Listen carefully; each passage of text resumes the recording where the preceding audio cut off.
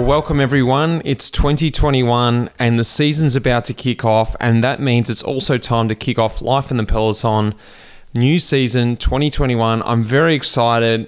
I'm very excited to be back with the Cycling Podcast again, and I want to welcome my co-host here, Lionel Burney. Mate, welcome back to the series for another year. Thanks very much, Mitch. Well, welcome back for a second year collaborating with us on the Cycling Podcast. We're really excited to see what you've got in store for us for 2021. I'm very excited too. I felt like the limits were pushed last year and we discovered a whole new way of doing things, which was great. But I'm going to start this year with a banger. I've got my good mate on there, Heinrich Hausler. He's an Australian, but he's also half German. It's a really interesting story.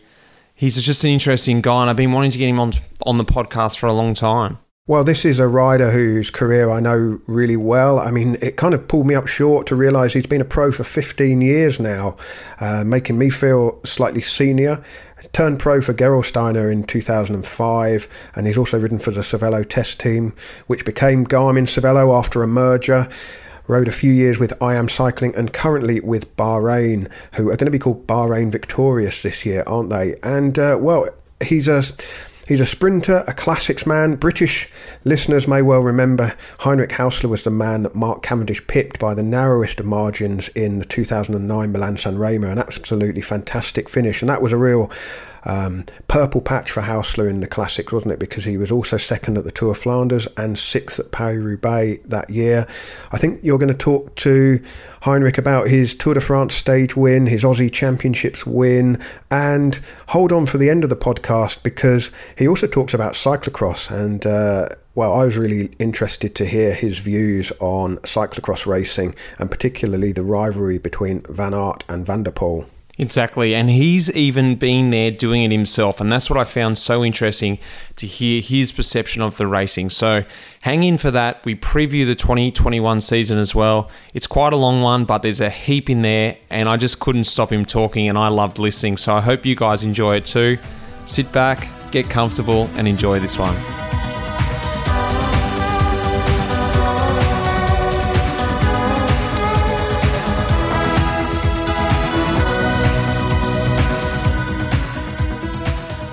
I've got fellow countryman here, coming into his 17th year professional, Heinrich Hausler. Welcome to the podcast, buddy.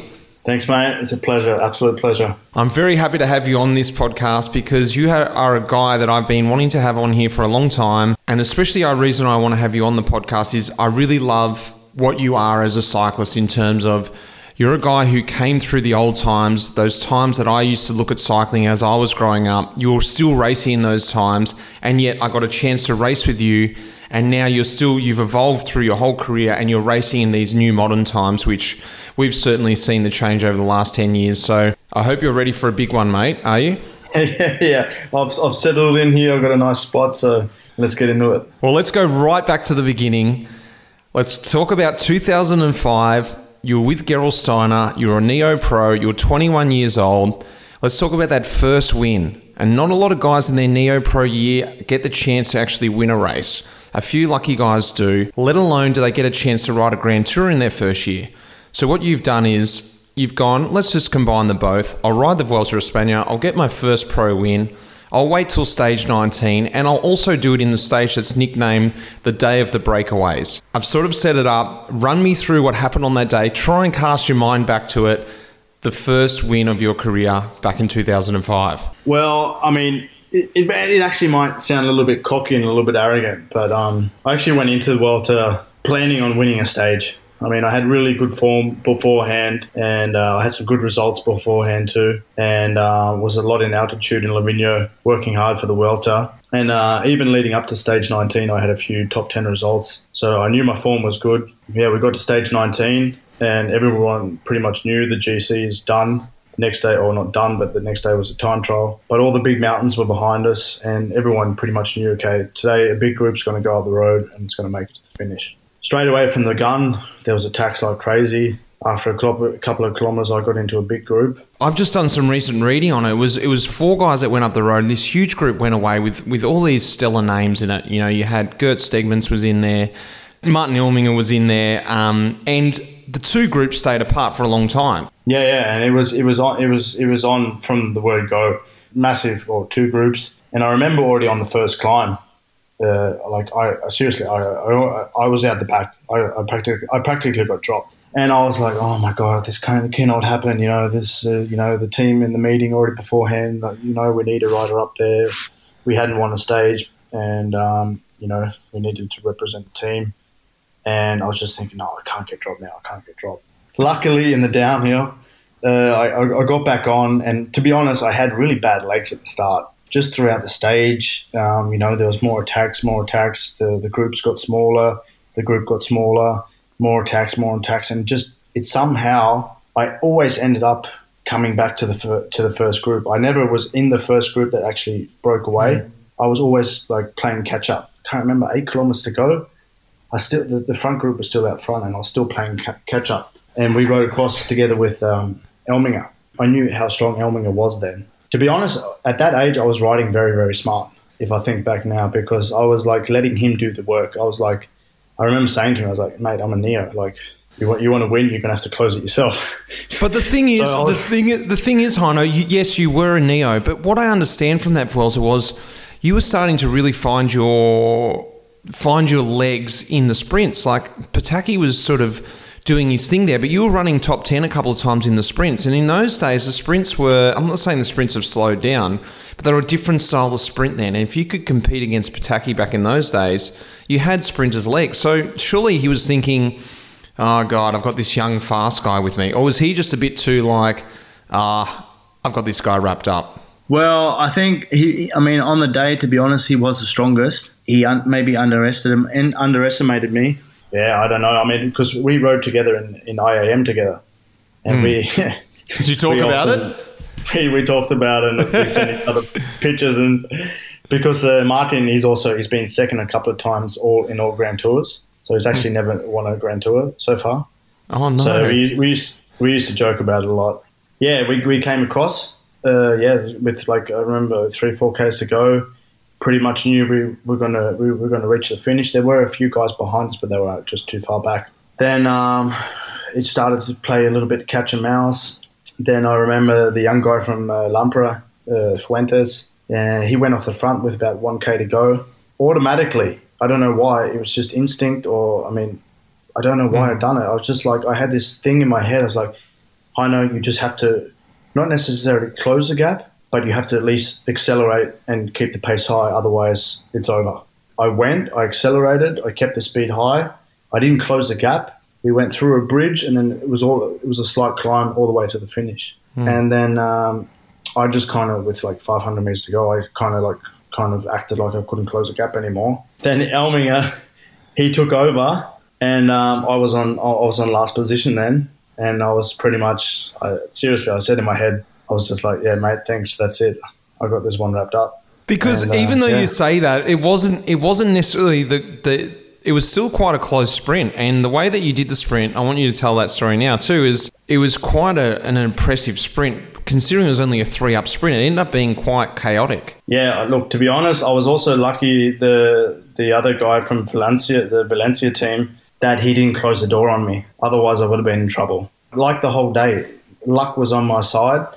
The door opened, and I got through, and I had a half a wheel advantage over Elminger and won the stage. And yeah, that was it. It was so funny because even before we talked, one of the mechanics from our team now with Bahrain, he was working with the team back then, and he texted me because I needed something from him, and he said, "Yeah, no worries."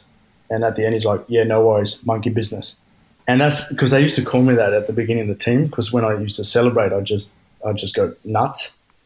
And they'd be like, "Oh, so Heino, is today monkey business?" So, yeah, no, it was amazing. I can't believe it's already 17 years ago. It's just it also kind of just feels not like yesterday, but like last year. Yeah. And even though time has passed, that so many years has gone past, I still don't feel like that older rider. I mean, I should, but I don't. I remember back then also, you'd look around the peloton and you'd see guys like 32 or 33. You'd be like, oh my God, they're so old. What are they doing here? But, it's like just time goes past so quick. And that's what I wanted. That's why I wanted to bring this story up, because I thought it's a perfect story for me.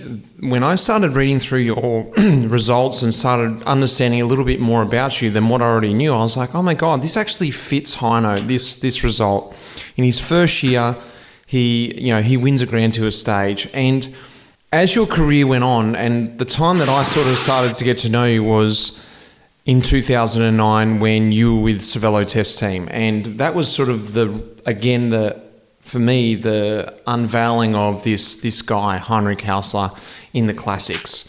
And I started to think, like, this is perfect fit for you, because the way that you sort of made your way on the scene was this, like, wow, this monkey business, sort of like you just showed the world. And later on in your career, I'm not saying between 2005 and 2009 nothing happened, but when I first started to get to know you, it was like, whoa, Heinrich Hausler, who the hell's this guy, And that's when I started to understand you. But before that, what people have got to know you as is this guy who's been known to be called the Australian German cyclist.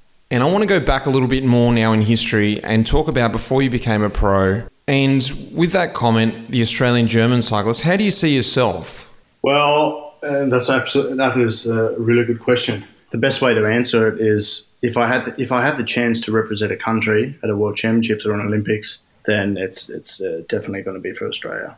Like, deep down, I'm Australian, and I'm always going to be Australian. I live in Germany. My wife's German. I mean, my kids are born here in Germany. Yeah, I love living here, but for sure, deep down, I'm 100% Aussie. Well, tell me about that upbringing that you had in Inverell, in northern New South Wales, because as everyone's listening to this, Heino just sounds like an Aussie, and that's because you lived in Inverell, New South Wales, until you were age 14, and then you went across and pursued your dream to become a pro cyclist in Germany. Is that sort of how it happened? What's that story there? Yeah, pretty much. I mean, I grew up in Inverell. It's a pretty small country town in New South Wales. Actually has a lot of cycling history. There's actually been a few pros that came from Inverell. Who else? Scott Sunderland. Also, Scott Sunderland's brother, his son Dylan Sunderland. He's also a pro now with NT. What's it called now? And the new Quebec Azos. Just in general, there's been a lot of talent and a lot of good young riders that have come from that area. So it's not like it came out of the blue. My dad was also a cyclist back in the day, more just to keep fit and go out with the boys on the Sunday morning and do a few club races and stuff like that. I got a bike for Christmas when I was 6. 2 weeks later, there was this small like a club race. I took part in the race, got third. Back then I was like 6 years old, got a medal, got $5, took it to school, show and tell. Thought it was cool, and that's how it started. Year by year, got more and more serious. Obviously, my name is Heinrich, so it's a German name, and my dad, he's German, so he moved over to Australia when he was fairly young, and he's been living there ever since. So I've got dual citizenship, or I did back then anyway. And at the age of 13, we came to Germany for a holiday for 6 weeks. First time you'd been to Germany? And obviously, having dual citizenship, it was easy for me to get like a German license, and I could just race here normal, do kind of all the national races and stuff like that. Everything went really good. Like, I won a lot of races. What did you think of Germany in those days? Like, first experience of it, you probably obviously, had formed this opinion of it through your father and never being there and living in Australia. And then when you finally got to Germany, was it sort of everything you'd hoped it had been, or was it better, or was it worse, or what was your first opinion of it? Oh, mate, it was not normal. It was like back. Obviously, cycling in Australia has completely changed over the last 20, 30 years, or even the last 10 years. But I mean, back then, when I was like 10, 11, 12, we'd travel like 800, 900 kilometres down to Wagga Wagga or down to Victoria just to do a 20-kilometre handicap race, Yeah. It was ridiculous. And there'd be like 14 guys on the start line. So if you're lucky. And we came to Germany in my first race. There was 280 kids on the start line. Oh, my God. Mate, it was not normal. It was like nothing I've ever seen before in my life. Like, of course, a little 13-year-old standing on the start line and not just in our division, like, you know, all the other divisions. And it was just like this massive bike festival. Obviously, also cycling back then in Germany was also a lot more than what it is now. But it was absolutely crazy and epic. And I actually won that first race. What year would have that been? I'm 36 now, so that was 23 years ago, 1998. Oh, wow. Yeah, it would have been in the prime of T-Mobile. Oh, yeah. You know, like, I remember also even like the juniors or the under 23 riders that, you know, they'd be rocking around with all the cool kit, like the bikes. Like back then, I don't know, like the Shimano, Campac Shimano wheels or... Yeah. It was just like not in a dream, but it was just like you'd ride around or you'd walk around and your jaw was just hanging because you were like, it was just in a complete different world. Did you feel overwhelmed? And I know you said that you won your first race, but even if I compare it to my first experience, I came out to just a local club race and I was very much behind the eight ball just at the club racing scene, and I felt very amateur to the guys who had just raced for 5 or 6 years. I can't even imagine going across to Germany, the home of European cycling, and then these guys have got better equipment, but they just would have looked pro, I guess. And did you feel amateur, or were you sort of moving along pretty good? Your dad sort of geared you up as well. Well, yeah, that's the thing. My parents, and especially my dad, he gave his last cent for me for traveling, for hotels, equipment, shoes, helmets, clothing. It was like, I mean, I wouldn't be here, or I wouldn't be the person I am without my parents, and especially my dad. He's an absolute legend. Like, he's someone that I look up to, and I'm proud to say that he's my father, because he believed in me 120%, and he pushed me all the way. I have a lot of him in me, and to be honest, I love it, and I'm proud of that, because I wouldn't have experienced the things that I've experienced. You know, I'm not saying if you're born in a small country town in Australia that you just stay there, but it is kind of that, you know. Either you're smart and you leave early, you go to the big cities, or you kind of, you know, you just kind of stay there. And so, I mean, I've experienced already so much and seen so much in my life. I don't want to fast forward too much of your early career, because I love what you just said then. You win your first race with, you know, who knows how many starters. But I want you to take me from there through those ranks, which ultimately saw you... Did you stagiaire with Telecom? Yep. Because for me, that's just like the absolute pinnacle. If you look at the team in 2004, that would have been, you know, you've got all the rock stars on there, all the guys that I sort of admired, and I can imagine you being German heritage would have loved also. You got Cloden on there, you got Ulrich, you've got, you know, Andreas Clear, you've got Aldag, the list goes on. So they're all there. So tell me sort of like those years between that first race there and that love for it that you got with the win, and then suddenly going back to Australia and then going, you know what, I need to be in Germany if I want to become pro. Yeah, so we were there only for 6 weeks for the holiday. Like I said, I had a lot of success, and we went back home to Australia. So that was also actually my dad's first time that he went back to Germany after, I don't know, maybe like 25, 30 years. The year later, I went over by myself for 4 weeks, also just doing racing. At age 14? Yeah. And then I got picked up, or I didn't get picked up. A team said, look, we'd like that you come to our sports college and ride for our team. And we were like, yeah, for sure. That's, you know, this is why I'm here. I want to turn pro, and, you know, in Europe, what better place? And so I went back home, packed up all my stuff, got everything ready, came back over, and the school that I was originally supposed to go to, only then they found out that I couldn't speak any German. So back then I couldn't speak any German whatsoever. None, not even like a little bit through your dad? Oh, no, nothing. All right. Nothing. They would have kind of sponsored me. I would have been in the national team, so it would have all been funded from the national team and everything. So I had to do my schooling there and everything. And they were like, "Yeah, look, if you don't speak German, then you can't do your schooling, and we're not going to be able to keep you in the college." So I was pretty much stranded. Got over there. I was like, "Oh no, I can't stay here." So I ended up staying with a friend of my dad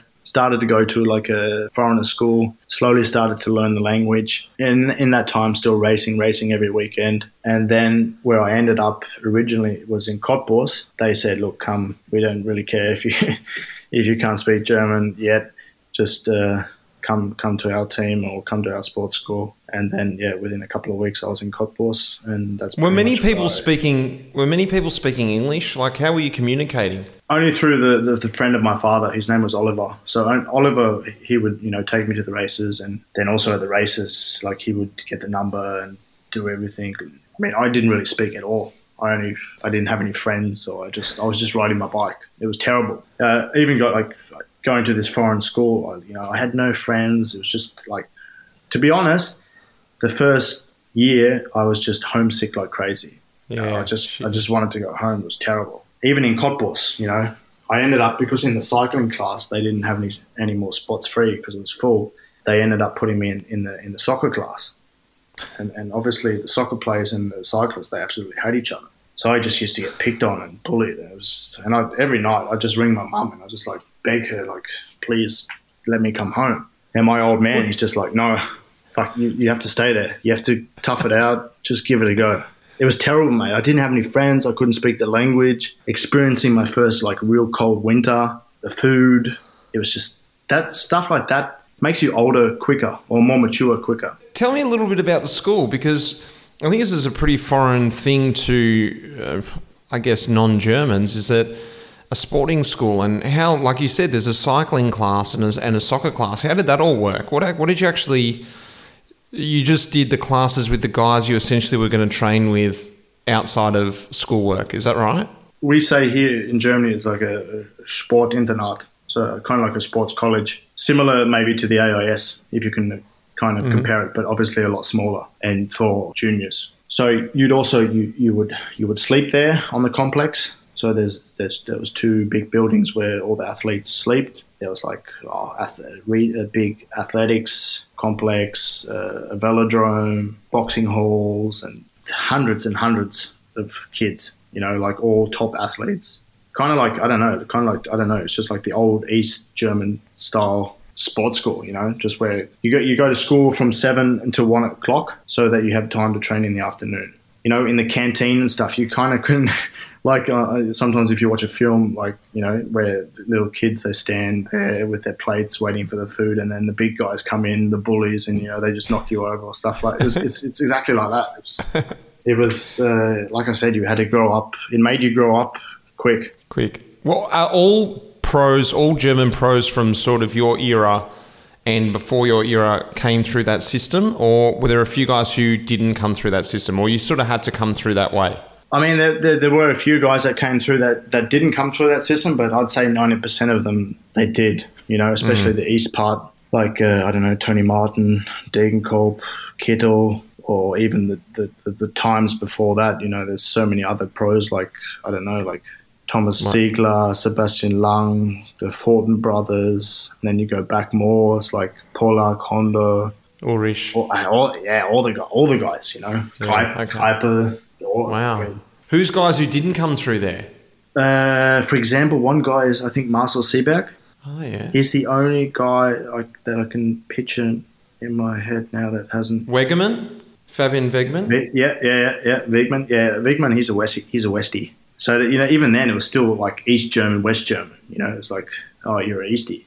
The Easties were still kind of like in that old system, like train really slow, big gear, heart rate low, but just long. Already when I was 14, 15, I was doing 6-7 hour rides. It was not normal. I came from Australia doing going out with my dad, training after school, doing 30 Ks, coming to Germany on the weekends doing 150, 180, 200 kilometers. It was it was not normal. It was just like, but yeah, it's that system back then. It somehow worked.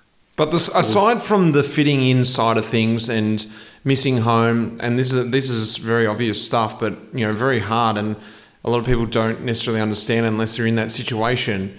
The sporting side of things you still loved, and like you say, it was 6 hours a day. But what the feeling I'm getting is you were like, nah, this is what's keeping me here. This is actually my release. Was that sort of right?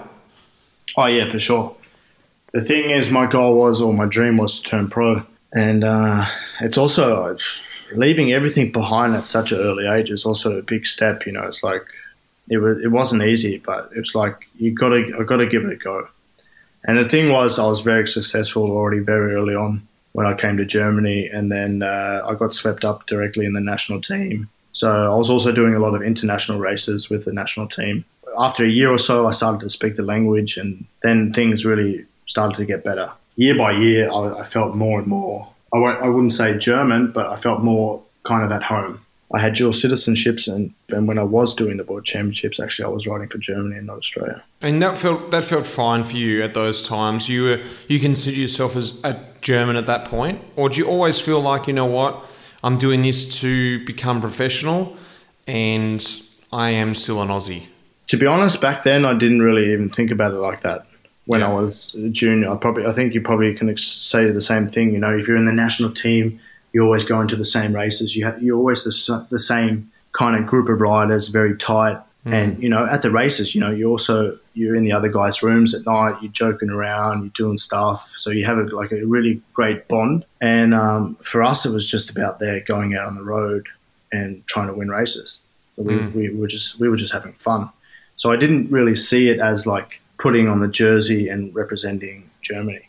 Tell me about what then, it seems like now was the obvious step then to move into T-Mobile, or Telecom, I think, whatever it was called at that point, I guess T-Mobile, and then into Gerolsteiner, which was also a German team. Did that just feel right for you? Was there any decision in that? Or how did that all happen when the day actually came for you to turn pro, live the dream? Well, it did come pretty quick. I was only in my second year under 23s when I got the chance to stagiaire with T-Mobile. It was at Rheinland-Pfalz Rundfahrt. I mean, that was massive. I mean, back then, everyone they had the Audi cars, they had the Adidas tracksuits, you know, the bikes, everything. They had the phones, unlimited calls, and everyone wanted just to be with T-Mobile. And nothing against Gerolsteiner, but not necessarily. Gerolsteiner were more like kind of second league. Yeah, it was like a dream.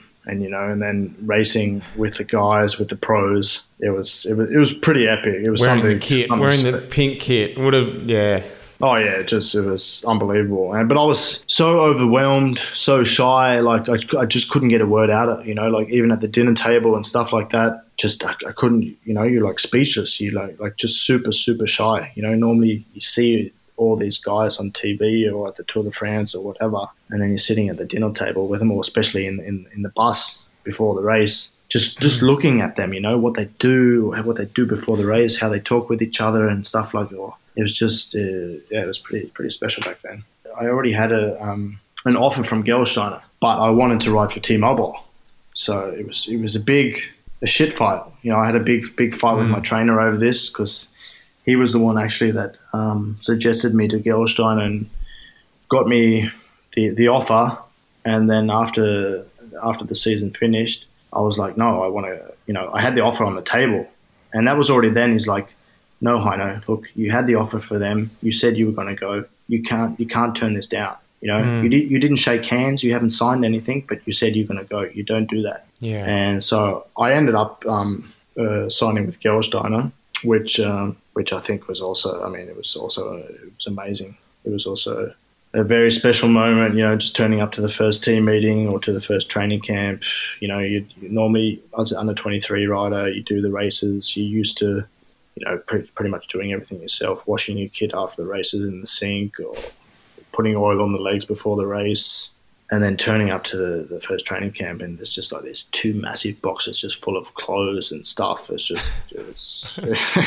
mean, you probably went through the same yourself. It's just in a different world. It's just exactly what you say. It's you know, I only first turned pro with a Pro Continental team, Skill Shimano, and even that for me was overwhelming. It was just you know, even just for me to see the endless amount of casquettes, I couldn't get my head around that. I thought, I was pretty disappointed when I went to my kit bag that they gave me a suitcase and there was no casquettes in there. And I asked the director, I said, yeah, he goes, is everything okay with the kit? And I thought, yeah, it's okay. He goes, what's wrong? I said, well, there's no hat. I didn't know what casquette was. I said, there's no mini hat in there. He's like, after a couple of minutes explaining what a mini hat was, he was looking at me. He's like, what are you talking about? I'm like, the hats. He goes, come with me. And he took me to the bus and opened up one of the things and literally 100 hats fell out. And I was just like, oh my gosh. So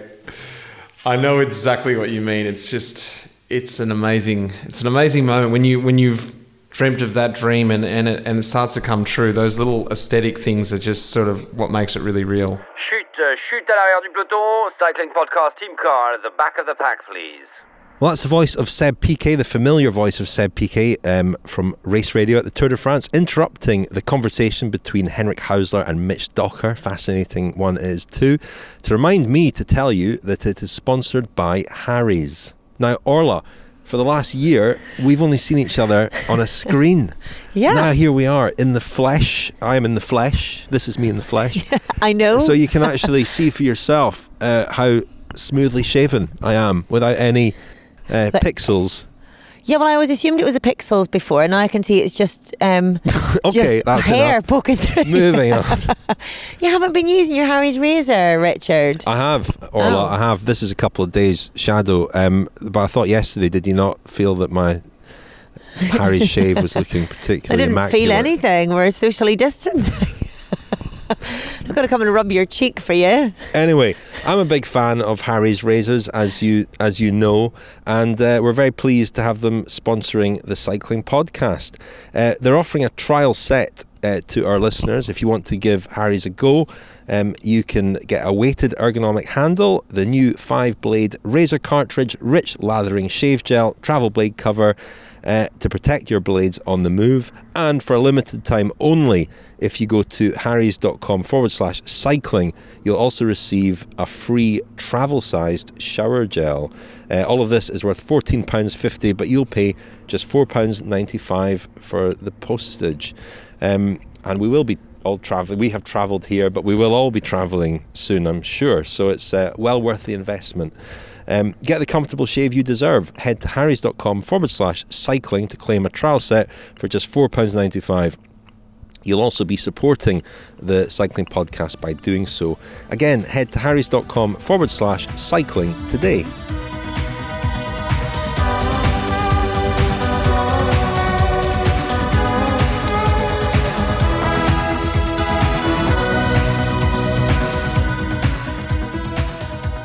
I want to talk about, not to fast forward too much past Gerolstein, but what I want to talk about is now when like I spoke about before, when I first became aware of who you were, and it was my first race as a pro, 2009 Tour of Qatar, and this team rolls out, Cervelo Test Team, and all of a sudden, no one controls Tour of Qatar. If anyone knows that race or remembers it, it was just a hell race.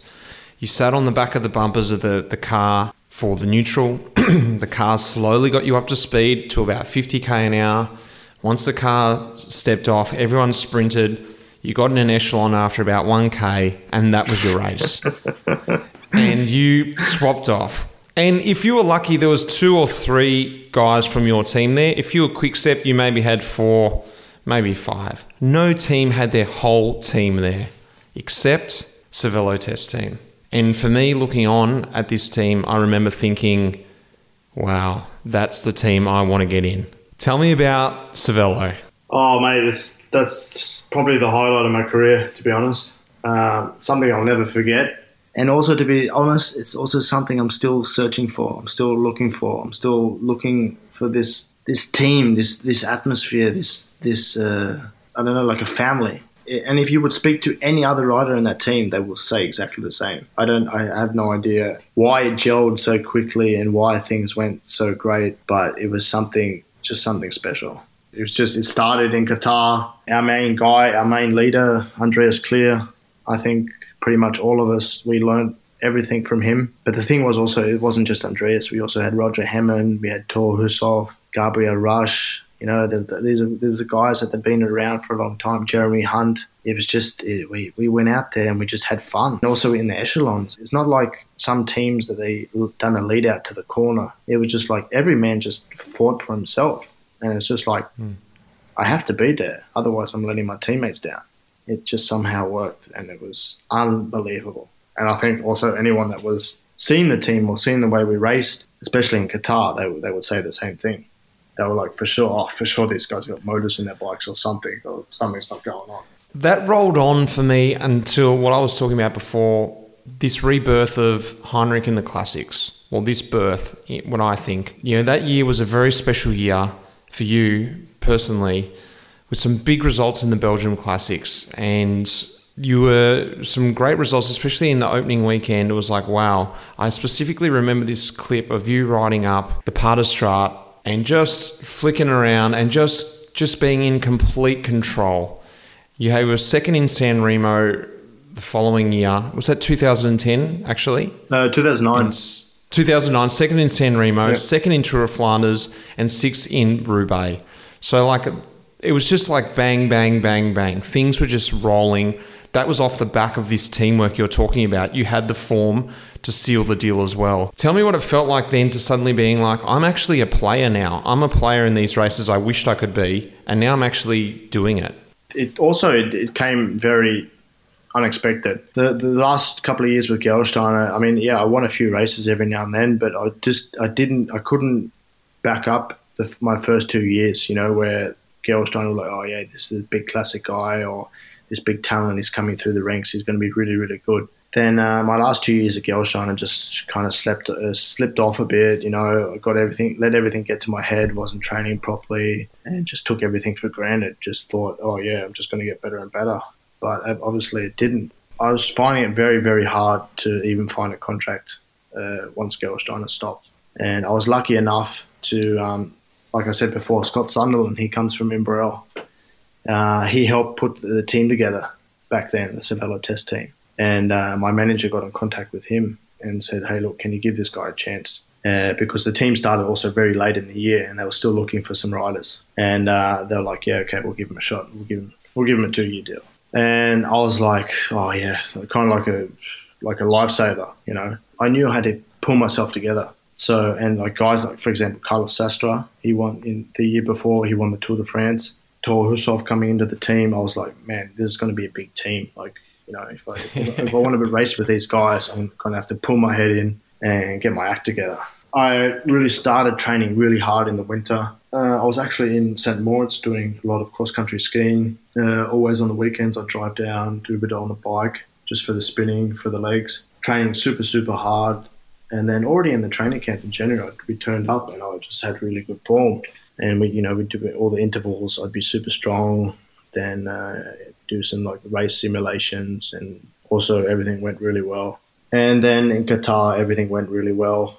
I think I ended up getting second overall. So already then I kind of showed the team, okay, look, I've got good legs. I'm not such a shit rider. Then we went to Algarve and I actually won 2 stages. And then the team's kind of like, oh yeah, look, he could be maybe good for the classics also. So not just Tour, but, also, we'll have Heino as maybe like a backup or something. If Tour, in case he has a flat tire or he crashes or he has an off day, maybe Heino can jump in. And then it was just like Newsblad, had Newsblad. We rocked up, and I don't know if you remember, back then it was the old course was always the same. It's called the Dendermonde. Turn left on the top, you come down, and then you turn right into the Tynberg. All the teams wanted to get in the gutter, obviously because it's quicker than on the cobbles, and so everyone knew this.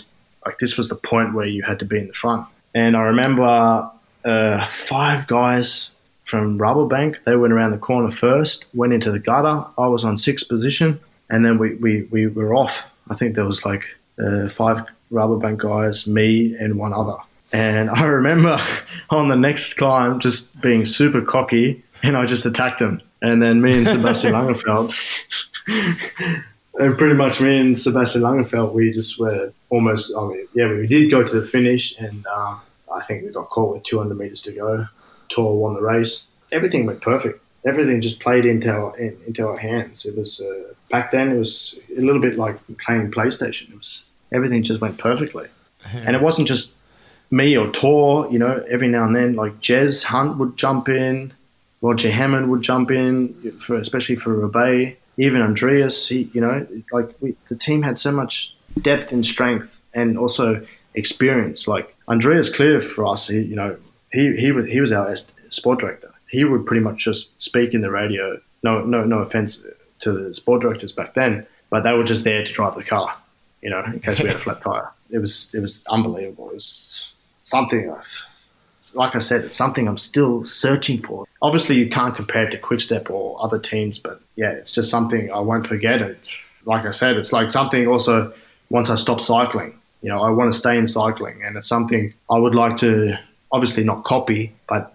this atmosphere, try and create that, like this experience, so that athletes or the younger riders that come up, that they have this experience, like a real team, you know, a real team, where the guys go out there and they fight for each other. And I get the feeling that it had this atmosphere also because it was a mix of countries, you know, and we get this very much in cycling, but for me it was very attractive because there was Australians in it, there were British in it, but there was also Europeans, and it was sort of that beginning of what we see quite commonly now, especially with the team I'm in now.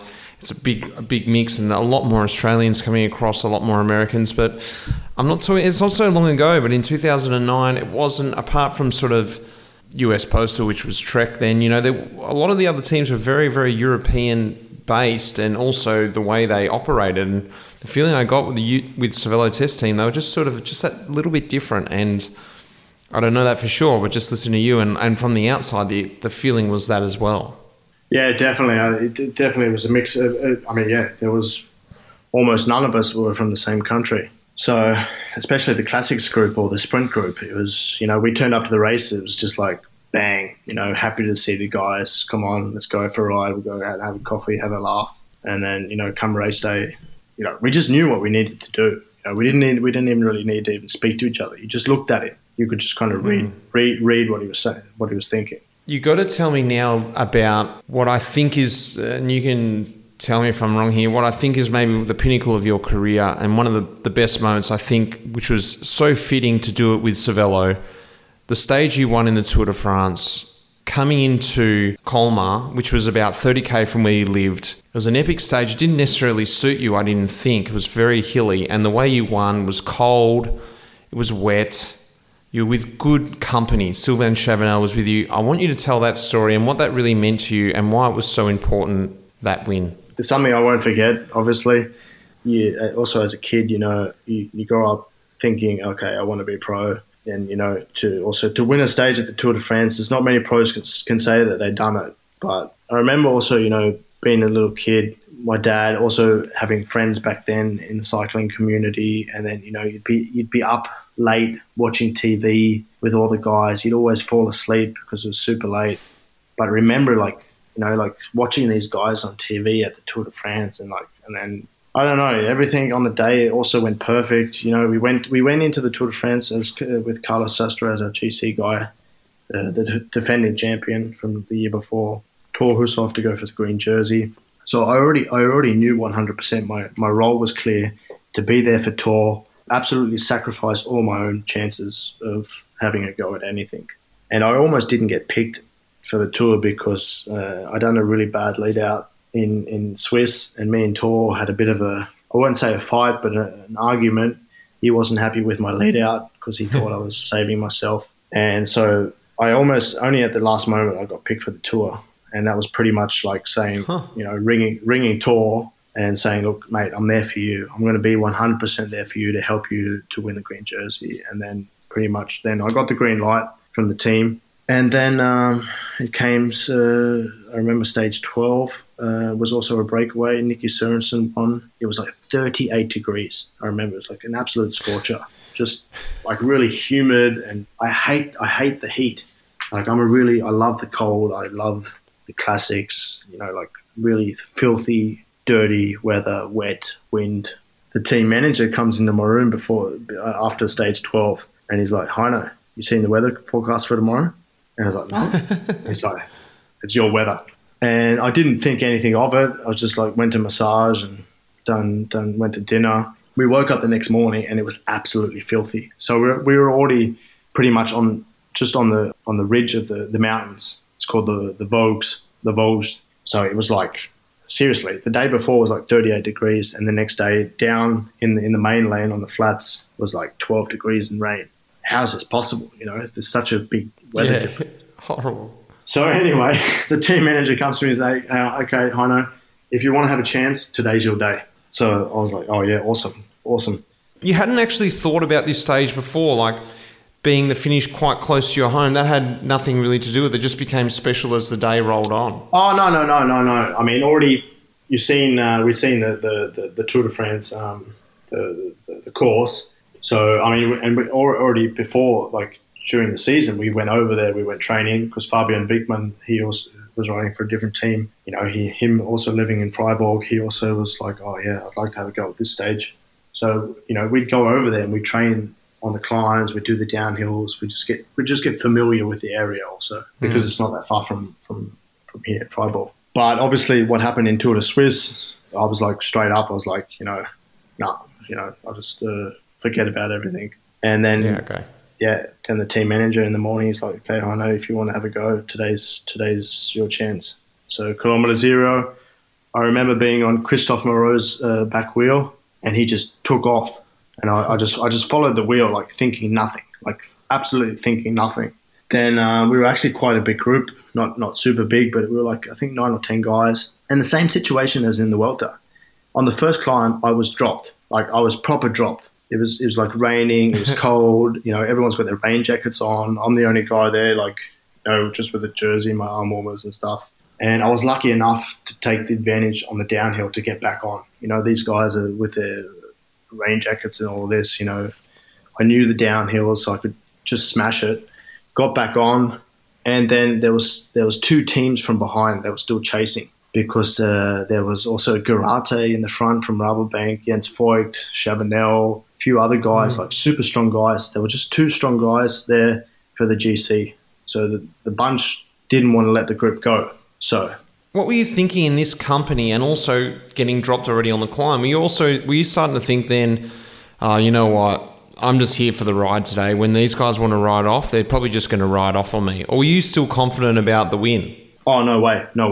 After, on that first climb, I was destroyed. I was like, nah, even if I get back on the next climb, I'm going to be dropped. I was thinking like, okay, I'm just going to have to try for as long as possible to hang on and see what happens. Yeah, totally. But then, I on the downhill, like I got back on like super quick. So I knew, I kind of I knew on the downhills, like, man, I'm going way faster than these guys. So I just kept on going. I rode straight past them, kept on going, and I was like thinking, I need to split the group so that the group that we're smaller, and that the group that they'll drop back to the peloton, and hopefully the peloton will stop, and they will at least, you know, give us maybe 2 or 3 minutes. And even then, like I was like, even if that does happen, it's just going to give me a little bit of, or give us 3 guys a little bit of breathing room for the next 1 or 2 climbs. You know, they're still going to come from behind because it's such a hard stage. I don't know, like, yeah, it happened like it did. We were 3 guys in the front. The other guys dropped back to the peloton. The peloton stopped. We kept on going straight away. We had 2-3 minutes. Then, you know, there were a few attacks from behind, but, you know, just solo attacks where they couldn't really bridge across. And throughout the day, just because it was so cold, especially on top of the climbs, it was only like 6-7 degrees. And I have no idea. I just started to feel, not necessarily feel stronger, but I just felt didn't get normal. Worse. Yeah. Yeah. Like where a lot of guys in the cold, they just suffer. They just lose their energy. For example, if that day was 30 degrees, on that first climb, I would have been dropped, and that would have been my day done. And yeah, the other 2 guys, the Spanish guy and Chava, like already on the 3rd climb, Chava, you know, he started to drop the wheel, and you know, my director in the earphone, he was like, "Hey, look, you better wait for him." Or I don't know. I think he's just playing with you. I don't know what's going on. Just wait for him. This is Sylvain Chavanel, yeah. Yeah, it's still a long way to the finish. You guys, you know, you need to work together. You know, share the work. Then Next climb, the same thing happened.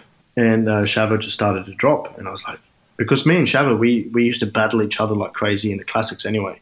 You know, in Flanders, in Roubaix, Nieuwsblad, in Kuurne, Harelbeke. It was, you know, we'd always be like either in the same group or even both of us up the road attacking. So we knew each other very well. And I was like, man, what is he doing? It's like, this is not normal. Like, he's just playing with me. And then I just thought, on the next downhill, like, these were proper climbs, you know, these were like 10, 12K climbs. So you also had 10, 12K downhills. So on the next downhill, I was just like, nah, stuff it, I'm just going to smash it. Then, I had to keep on going to the finish. And then, yeah, that was it. Tell me about, because I've just recently watched the replay of this, and you've got quite a lot of time. This is quite a rare thing for guys who win, I can imagine, especially you who win a lot of your races sprinting. You had time. You know, the peloton wasn't coming down on you. You had a few minutes back, and you sort of got the call. You looked across at the board. You saw there was quite a lot of time, and the emotions started rolling in. And I guess especially at 1K to go, you had enough time to really go, I've got this in the bag. You could sort of coast in. And as you can see from the footage, the emotions really did come in and actually sort of brought a tear to my eye. I was like, you were, you know, crying as you went across the line. I was like, wow, it meant a lot to you. What was that last K, or I don't know how long before you sort of knew, I've got this in the bag? What was that like? Oh, I'm starting to tear up now. It was something I'll never forget.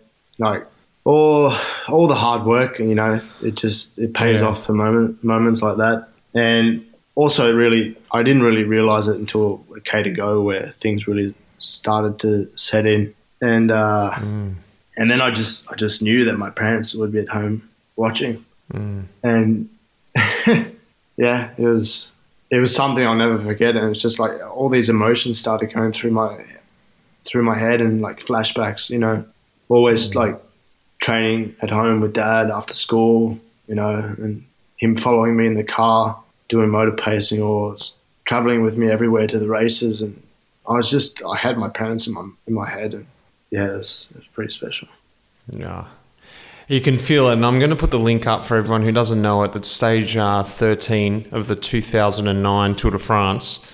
If you want to quickly Google it while you're listening to this, but you got to go back and watch it. I want to talk about one other special victory as well, and maybe it doesn't have the same emotion, but I think it's got a lot of power in it, because later on in your career you decided, you know what, I want to go back to my roots. And it was around about 2009, 2010, you actually denounced your citizenship with Germany, or I don't actually know how to say it correctly, but you got back your passport with Australia, and you said, I want to race for Australia, so that means I need to be an Australian citizen, so I'm going to be that. And then you went on and raced with Australia in, since then, 6 World Championships for Australia. But since then, in 2015, you decided to come out and race the national champs. And I was there that year. I happened to be in the breakaway with you later on in the day. And we had a little bit of a joke out there. I thought, oh yeah, Heino's out here. Eventually, it's a pretty brutal course. If anyone doesn't know it, it's 5K up, 5K down. And, you know, I'll see you after the race, Heino. Let's have a beer, whatever. And he goes on and wins the national championships. But what I love about that is, since I've got to know you personally, I've understood how truly Australian you are, and how proud Australian you are of your heritage. And for me, you were such a fitting winner, not only winner, but wearer of that jersey for the following year. Tell me a little bit about that period of changing and going back and trying to race for Australia, and then actually wearing the colours in the pro peloton for a year. Well, the thing was, I never actually was selected to do the World Championships during my time with Gerolsteiner, because I had such a great year in 2009. Obviously, the German Federation, they came to me and they said, "Hey, look, we want you to be at the World Championships." And I was just like, straight away, I was like, "Sorry, guys, that's just not happening." The thing is, I went through their system. You know, I used their system. They invested also a lot of money in me. You know, they paid all my boarding, my schooling. I race with them. I use their bikes, their clothing, and everything. So I'm very thankful for that. But like I said, if I had the choice to represent a country, then obviously it's going to be for Australia. So then we started to go through that process of getting my Australian. I mean, I still had my Australian passport. It's not like I didn't have it. But the problem was that I already represented Germany as a junior and as an under 23. So we went to Pat McQuaid and we said, hey, look, how can we do this? And how can we do this very quickly? Which didn't turn out to be that easy. And also it took actually almost over a year to do it because I had to give back my German. I had to give back my German passport. And then, there's a lot of things that, you have to prove that you have an Australian residence or Australian bank account or health insurance and stuff like this. But I don't have any that kind of stuff because I left when I was like 13 or 14. So it was a lot of paperwork, a lot of back and forth. And it took over a year to do. And then finally in 2010 in the summer, I got my, how do you say it? I got my Australian citizenship back, which is also, it wasn't that easy because I had to get here like a visa so I could live in Germany. It would have been so weird. Mate, it was a pain in the ass. It was just, it was really, really, really a lot of paperwork and stuff like, then I had to fly back to Australia and, someone had to vote for me, vouch for me, with a picture and they had to sign it. It was like, I have to do, So, everything worked out good. And my goal was to ride in Geelong at the 2010 Worlds. Then I had some really bad knee injuries and I had a really bad crash in Tour de Suisse where I had to get operated on my knee and my season was done. Then the year afterwards and a few other years after that, I had the chance to represent Australia, which you can also say yourself is it's also, the guys get together, you go out there and you race for the win. Everyone sacrifices themselves for the leader. And that's why I loved racing for Australia. I love racing for Australia because it's that kind of, like I was talking about with Cervelo. The guys get together, you go out there and do your job. And it's, I don't know, it's also the Australian mentality, just hard-ass workers. You go out there and you just do it. No hidden agenda. Yeah. Yeah, and also to put on, the national colours for the first time was also, just super proud, just chest out, shoulders back, and yeah, let's do this. Yeah, and then so what was it? Yeah, 15. Yeah, tell me about this then, because you get to wear it the whole year, which is like sort of the dream, Not only winning the race, but it's like the pride of it. And also, look, let's be honest, the national Australian jersey is the best looking jersey in the peloton. So it was really something special. It was absolutely. I have the jersey downstairs hanging up on the wall. Sometimes when I do my intervals on the rollers downstairs, I look up at it and it also it gives you like a little bit of a drive. That's for moments like that. It's like, that's why you're putting in all the hard yards for these small things that give you like satisfaction. And it was also something very, very special because my wife was pregnant with twins. So we knew they were going to be coming around about April. When you have kids, you can't just run around the world and do what you want. When you have kids, everything changes. Before it was cycling was number one, and when they're born, then the family is number one, and everything else comes afterwards. So I was like, okay. I said to my wife, look, I'm not going to be here in the winter, but just give me this last chance.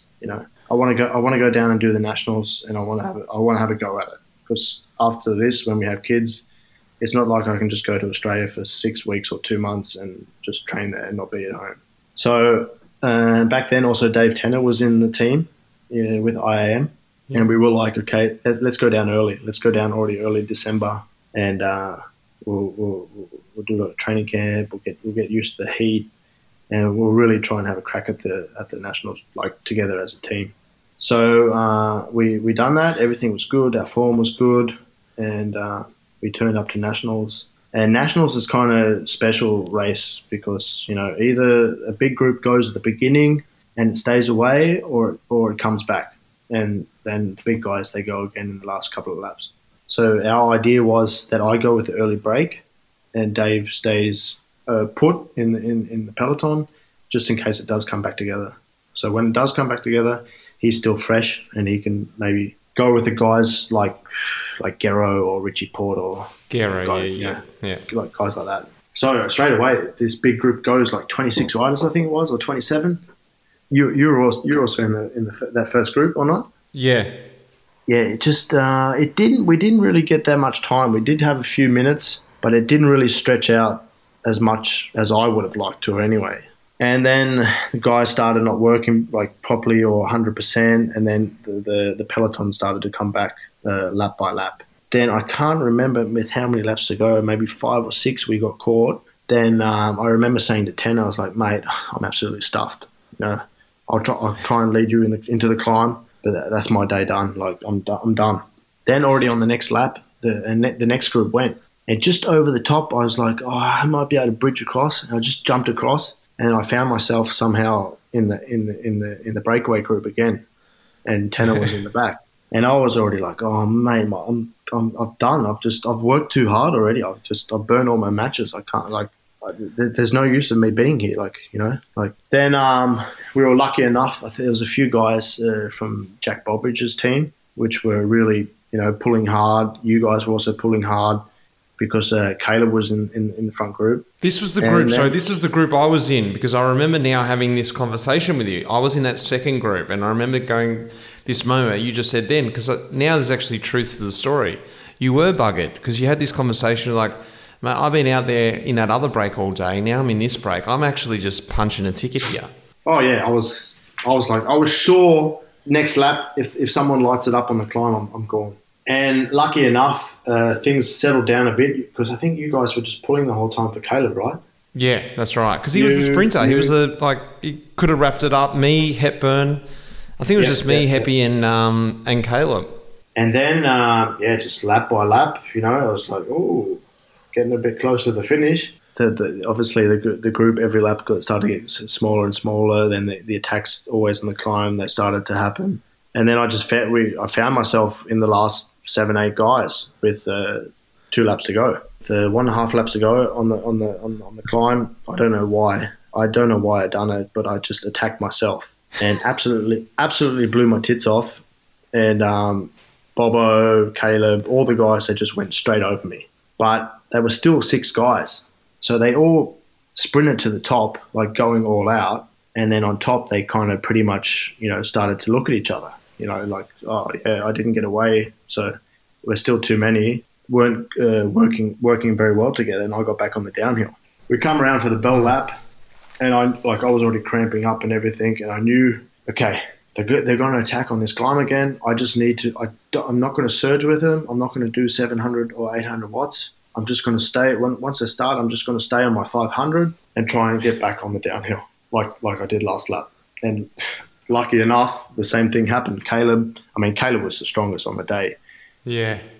And he just, to be honest, he didn't ride very smart. And he just attacked like crazy. When he attacked, I was like, that was very, very impressive. Like my jaw almost hit my handlebars. And I was like, he's gone. But I think his problem was he just went all out, like a 1 minute sprint, everything what he had. He probably averaged like 900 watts. And I think he probably just got to the top and he just didn't have the power to keep it going. And then bit by bit, the 2 groups came back together. Then they started to look at each other, then one guy would do like a kind of attack and then they'd pull it back together. Then the pace would slow down. And then eventually again on the downhill, I got back. Also, things like this, you never forget, It's like, this is like one thing, like the last kilometre I have in my brain and I will not forget. Just, how did it go? I think it was, Miles Scottson. Was it Miles Scottson? Yeah. BMC. He done a flyer with like 1K to go. I remember Bobo. Caleb was on Bobo's wheel. Bobo like directly tried to close the gap, and which he kind of could, and he did in the end. And it was a headwind to the finish line. I think it was what's his name, Niels van der Ploeg. He was on Caleb's wheel, and I just I just knocked him out, like knocked him off the wheel. It was like I was actually an asshole. Like, but I was like, man, this is for the championship. This is for the sprint. Like, and once I got back on, I was like, I seriously believed, I was like, I can win this. I can really win this today. You thought you could beat Caleb, because if anyone doesn't know, as the Nationals course goes, you come off this descent and you sort of do a left-hand turn with about 3K to go, and it still descends down, and it almost shoots you out onto this like 500 meter flat, slightly down, open, big road. You can see the finish. It's all presented in front of you, and it's very easy to make a mistake like, I've got speed, I'm going to hit out. It's actually fast, but it's quite a long way. And Caleb was the new man on the scene. Like, he just won. Not that it means anything to anyone outside of Australia, but the Bay Crits were the thing in the summer, and if you were going well there, you were a sure thing for the Nationals and whatever else was coming, and he was killing it. So, yeah, you felt confident in this situation. Yeah, I don't know why, but it's like kind of like once I got back on, I was like, yeah, I really have a good shot at this. And that's why when Neil van der Ploeg was on his wheel, I didn't care. It's not like it was like really bad, like you'd get disqualified or anything. But we were fighting for the wheel, and I was just like, no way, mate, I'm not. This is my wheel. And like you said, it's a long straight, and you can really, if you get it wrong, then you're going to hit the front too early. And Caleb, like I remember, like I was on his wheel, he hit out. It was like 250 to go, and I was on the wheel. I didn't even stand up, and already then I was like licking my lips. I was like, that's done. It's mine. I waited, and then I just came out of the slipstream, and the rest was history. It was amazing. It sucks. Oh. And then a week later, it was Tour Down Under, wearing the national colours. It was just like unbelievable. I think and this is a moment, and I want to just briefly talk about this before we go to current day, what's happening at the moment with you, but it seemed like you found your spot again then at IM Cycling. Following Cervelo Test Team, you did a couple of years where Cervelo merged with Garmin, which seemed like a bit of a funny sort of transition couple of years for you, but it felt like you found your legs at IM, and in the middle of that contract there, you won the national champs that you spoke about, but again, you started to find your form in the classics. You're again 6th at Roubaix. You were up there, top 10 at Flanders again. Just outside top 10 at San Remo in those years, or in the top 10 at San Remo in 2016. So things were happening again. There was a really good feeling at IM Cycling. From the outside, again, it sort of seemed like different to Cervelo, but a bit more of a family feel than, say, Garmin, Cervelo, which was a merging sort of team, and maybe Gerolsteiner even back in the day.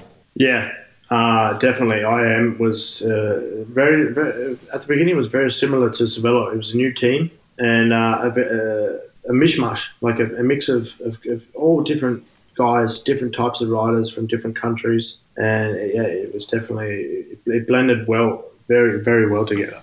And our boss from who owns a company, IAM, Michel Tatar, he is also such a generous, friendly guy, which is something I'm not saying other guys aren't friendly, but this guy was like nothing I've ever seen in the sport before. Like always happy, in a good mood, and that's also the way he was in his company, spreading that. Not spreading the love, but spreading that good energy. And he was a real believer because his company was so successful. Also to be that way in the cycling team. And in the end, the team was actually very very good. But it also, like with Gerolsteiner, Cervelo did merge with Garmin, but obviously, in the end, they pulled the pin. They had their success. They reached what they wanted to do. Their biggest dream was to finish in the top 10 at the Tour de France, which they did. And for him, that was okay. That's all he wanted to do, and he done that. And then he still does a lot with the juniors and under 23s in cycling in Switzerland. But he reached his goal, and then he said, that's enough. But it was a great team.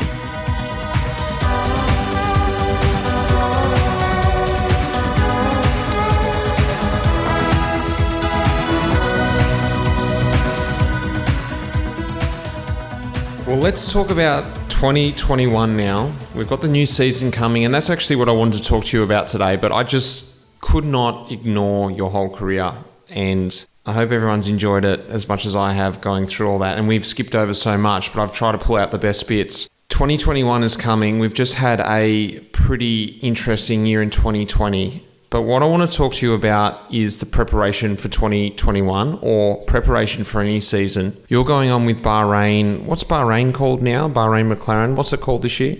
Bahrain Victorious. Bahrain Victorious. You've signed on for them for a few more years, which is going to take you up to almost 20 years being pro, which is ridiculous. But in this period of riding for so long, you've found this new sport, which I've just discovered in the last winter, cyclocross. And I did actually want to ask you a few questions about this, but we might have to do it as a little bit more punchy answers because I have absolutely loved watching this. And everyone's become aware of this because of the household names now of Wout van Aert and who's the world champ? Matthew Van Der Poel. Mate, he's the king. He's the king of cycling. He's the god. Mathieu. Even my kids know who he is. We're going to have to break down cyclocross. Run me through the basics because now you're actually out there racing with these guys and it's not as easy as everyone thinks, you know, like just get there and you have to have a few skills and it's more or less like road racing with a bit bigger tyres. I've started to understand a little bit more.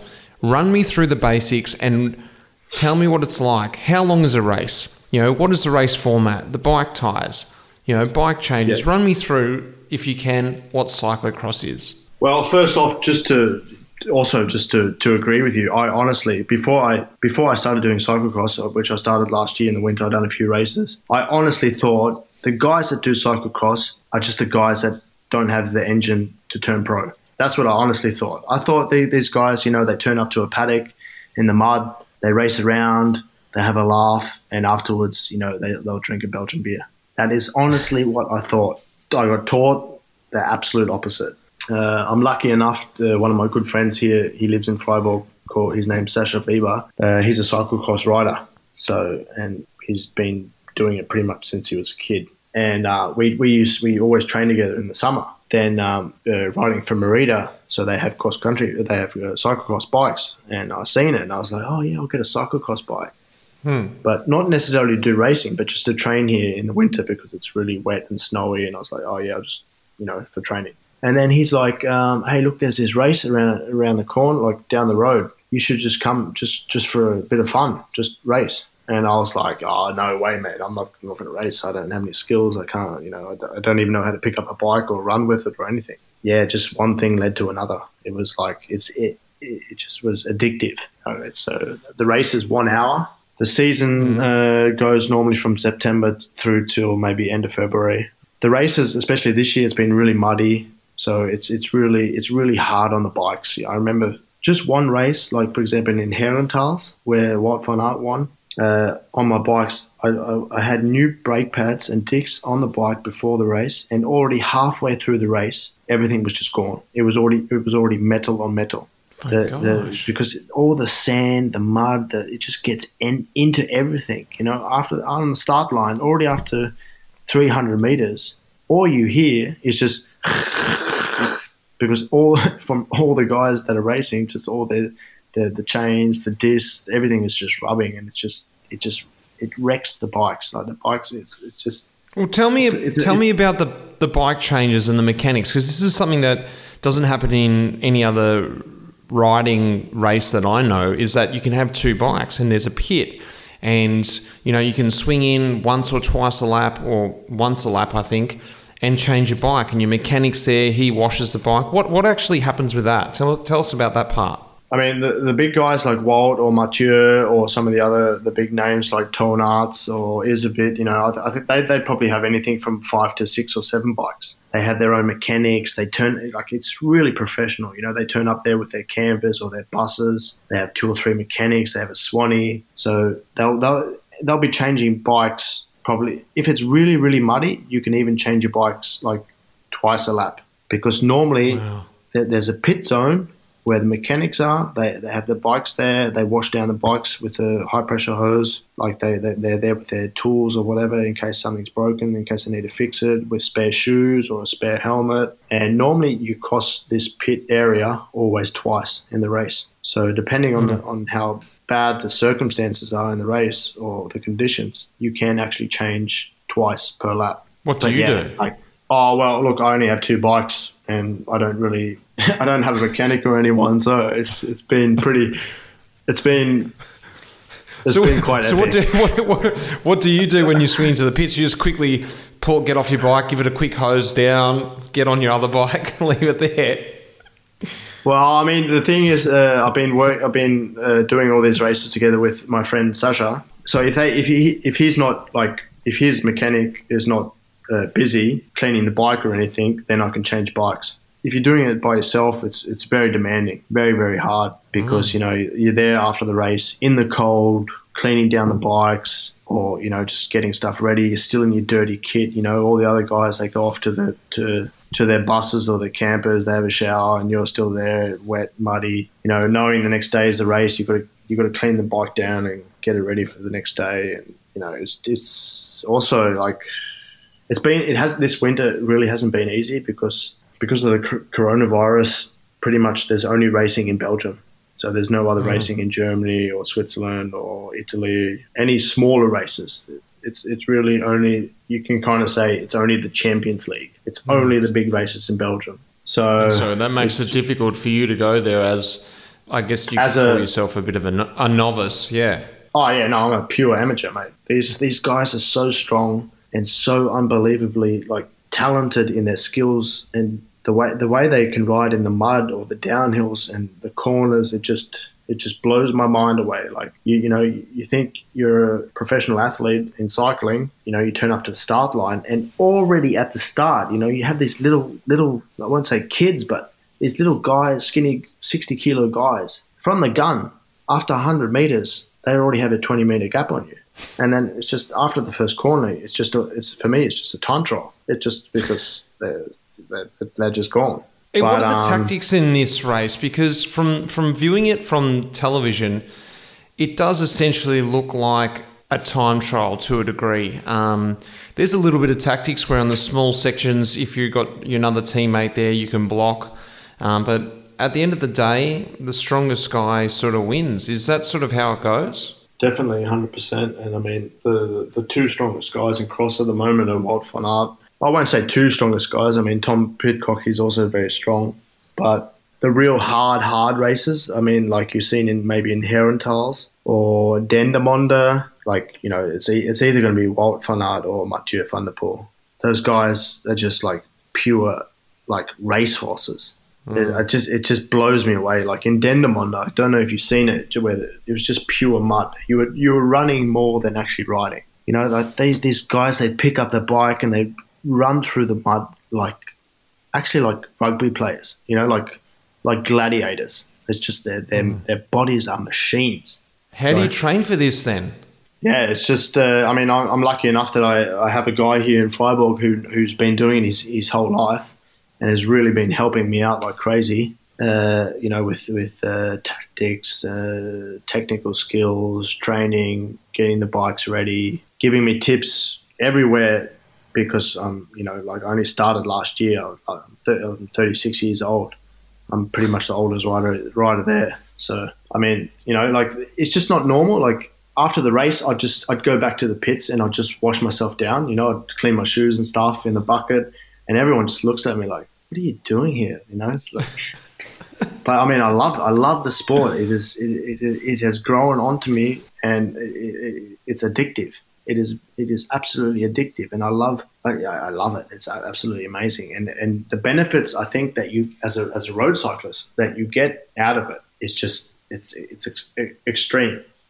For example, all these trainers out there these days, every winter they have you doing these intervals, and you're always looking, okay, which intervals are going to give me the best results, or the best power, or the best gains, or the biggest gains. And for me, doing cyclocross is the gains are for a road cyclist are just enormous, massive. And I mean, I don't want to be too cocky, but I mean, I'm pretty sure you guys are going to see it in the classics because I already now I'm very, very, very confident. Well, let's talk about what's coming up. 2021, what does your race program look like coming ahead this year? And, with last year's season affected, and you've just spoken about how your form's coming, is that going to affect you how the season was last year, racing so late or lack of racing? And how's your program going to look this year coming? Well, I mean, it's going to be the same as it's been pretty much for the last 16 years. To do a good training camp in January, we're heading off to Altea near Calpe on the 16th. Then I'm going to come back on the 28th, do the World Championships in cross on the 31st. Then I'll do another couple of cross races just because I think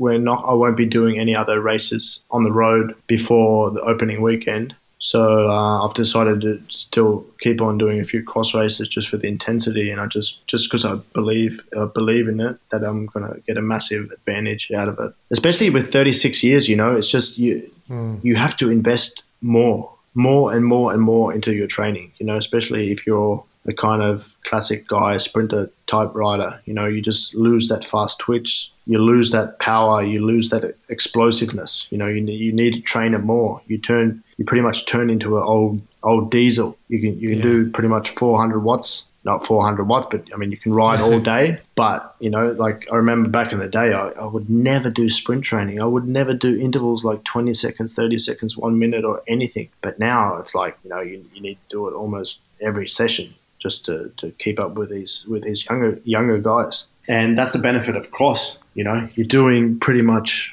500-600 sprints per hour. And, the acceleration, the running up the hills, the running up the stairs, jumping back on the bike and accelerating. It's just, you're always above threshold. Your body has to kind of adapt to these micro recovery sections, where you have to learn how to get your heart rate down or recover within 3, 4, 5, 6, 7 seconds, which sounds impossible, but you do. Your body I won't say it can adapt to everything, but it can adapt to a lot. And this racing, I mean, and the thing is, there's a big difference between training and racing. You can push yourself in training as hard as you want, but it's got nothing to do with racing. Once you pin on a number, there's a few guys next to you, behind you, or in front of you.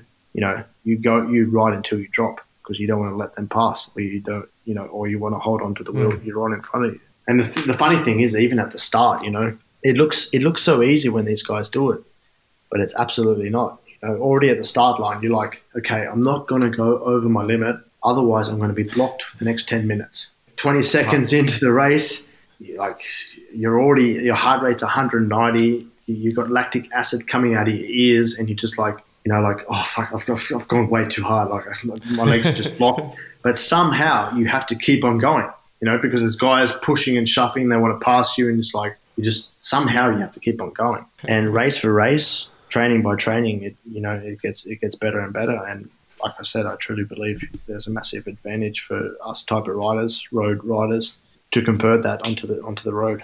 Well, finally, Heino, I want to ask you, as you know, when we finally raced this year, or last year, sorry, it was bang, bang, bang. And you might have heard, and even you might have experienced it yourself. Everyone, well, even for me, like when I was watching the racing, it was pretty exciting because there was a big race on pretty much every second day or every weekend. There was like Tour of Flanders, and there was the Giro almost at the same time. And then, you had Ghent-Wevelgem on, and it was just awesome, At the start, I didn't think it was that great, but it was great to view, but also if your form was there, you just had a great race coming. How do you think it's going to feel now going back to a normal year? Do you think it's going to feel a little bit more slow-paced? Do you think the crowds or the public are going to enjoy a normal calendar year? And do you think it's going to happen? Do you predict a whole season's going to happen? What do you think is going to change from now everyone's seen this new compact calendar? How's that going to affect this year?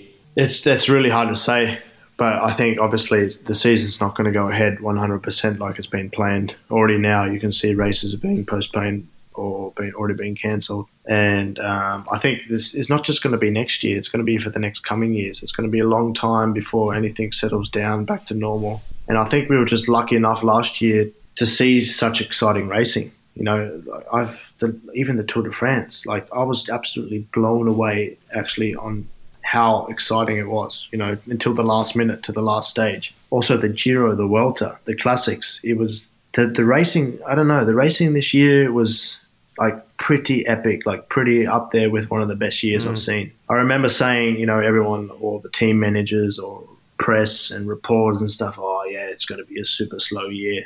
The racing's going to be really bad, or not bad, but it's going to be slow. It's going to be one of the slower years because of, you know, all the lockdown and stuff, not racing in the spring. But the racing turned out to be absolutely amazing. And it was very, very exciting also as a rider to watch these races. What's going to happen this year then, when now it's going to go back to normal? You think it's going to be boring? No, I honestly not. I think it's going to be exactly the same. You know, I think there's a lot of guys that maybe they maybe underperformed this year, which are really eager to get back on their game for next year, especially in the Grand Tours. And in the sprints, they're becoming more. I won't say more open, but you know, also the sprints are very tight these days. You know, one day it's maybe Caleb, the next day it's Ackermann, the next day it's Sam Bennett. Yeah, Sam Bennett. Sorry, Sam, I forgot his name. Yeah, you know, and also the classics. Also, you know, just I'm really also super excited to see this at the Tour de France. Wout van Aert and Mathieu fight against each other if they're going to both go for the green jersey. You know what I mean? Like it's yeah.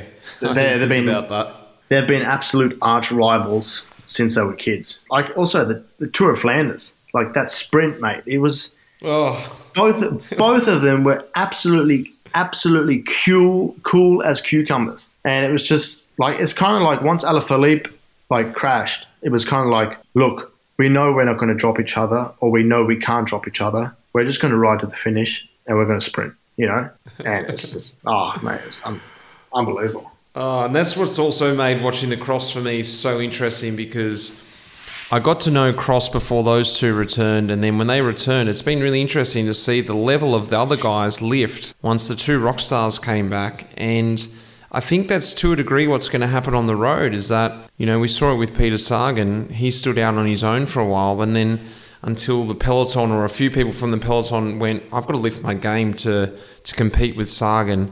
Now we've got these new guys coming through with Alaphilippe. I get the feeling this season's going to see a lot of guys sort of lift and, come to the level, because it's just sort of what the natural progression has to happen. I think we have talked long enough, Heino, and it has been so good to hear about all these stories, mate, especially this end part. I've really enjoyed chatting about cyclocross and hearing your opinion about next year. Mate, thank you very much for coming on the pod tonight. Mate, absolute pleasure. I mean, I think we could have talked for another 3, 4, 5 hours if you wanted to. But definitely. We'll have a beer and we'll do that another time. Mate, thanks again, and I hope everyone's enjoyed it.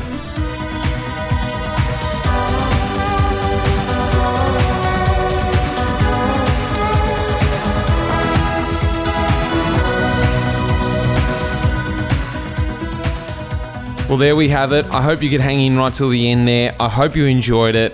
I really enjoyed talking to him and starting the season with a cracker, I thought. What do you think there, Lionel? It was a cracker. So many good stories in there, Mitch, and things that I remember well as well, because I was covering the 2009 Tour de France, and I remember that stage win he had into Colmar, and the weather conditions and just the way he pulled off that win.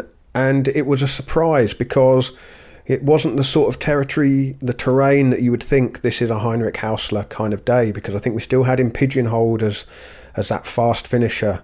And even though he'd had those classics results, we thought of him as a sprinter deluxe, I guess. But no, really interesting conversation you had with him, and certainly his thoughts on cyclocross were great. I love his honesty about what he thought of the cyclocross world before he was prepared to get his feet muddy. I know, and that's what I loved about it. He just sort of put those guys up on a pedestal, which they should be, and now we're starting to understand why Van Aert and Van der Poel are the machines they are when they come across the road, and who knows how many more guys are going to come out of that sort of system. I think we've just seen the beginning of some new great road riders coming out, or just great cyclists themselves. Well, will there be any riders going the other way? I mean, we've seen Fabio Aru doing some cyclocross races in Italy this winter. Perhaps the trend will reverse and people will go from the road to the cyclocross as they realise that it might add something to their training and preparation for road races. Who knows? I think maybe it could be something to do as training and, you're there sort of in the midfield. But I just think these guys who have done it from when they're very young are just going to be that 2, 3, 4 steps ahead, and it's just a complete different energy system, and it looks like the skill sets as well. It's just I've really enjoyed watching it, and that was the main inspiration to get Heinrich on this episode was I need to talk to someone who's actually in there and tell me exactly what it's like. And it really did open my eyes to it. Well, if you really enjoyed that, make sure you hang in for this year. We've got Talking Luft up and running again. It's like the little DVDs extra package, and that's going to be over at Life in the Peloton's feed. So make sure you go and check that out next week. I've got Heino on there with some silly questions that we ask in Talking Luft. I've got a few more little questions in there from last year. So if you like that last year and if you like that episode, make sure you go and check that out over at Life in the Peloton. And for all Life in the Peloton fans, you may have seen something floating out on the interwebs, on social media, that something is in the works, something special is brewing up. I'm not going to say much more than that. Do a little bit of research yourself, but hang in there. The next couple of weeks, I've got some news to drop. It's pretty exciting. If you like the caps, that's a little tidbit of information. There's something else coming on its way. Intriguing, Mitch. Intriguing. Just on the caps, Mitch, thank you very much. You sent Richard, Daniel and myself a Life in the Peloton casquette. I've been working on my Luft. I'll send you a picture when I've managed to perfect my Luft, but I don't know whether you're going to be selling the hats again this year at some point, but anyone who wants one, keep your ears open because they're really smart design. Pink, a lovely rich indigo blue, and the Life in the Peloton logo on the side. Thank you very much, Mitch. Oh, good. I just thought it was necessary. If you're going to be riding around, you've got to have the right hat on. And I thought, what better than a Talking Luft official cap or Life in the Peloton official? Well, guys, once again, thanks very much for listening. And hang in for 2 weeks' time. I've got a special guest coming on, Jack Thompson. You might know his name, Jack Ultra Thompson. So have a look, have a listen. That'll be there in 2 weeks. And until then, cheers. You have been listening to Life in the Peloton. The producer of this episode was Will Jones. The music in this episode was composed by Pete Shelley. Thanks, mate.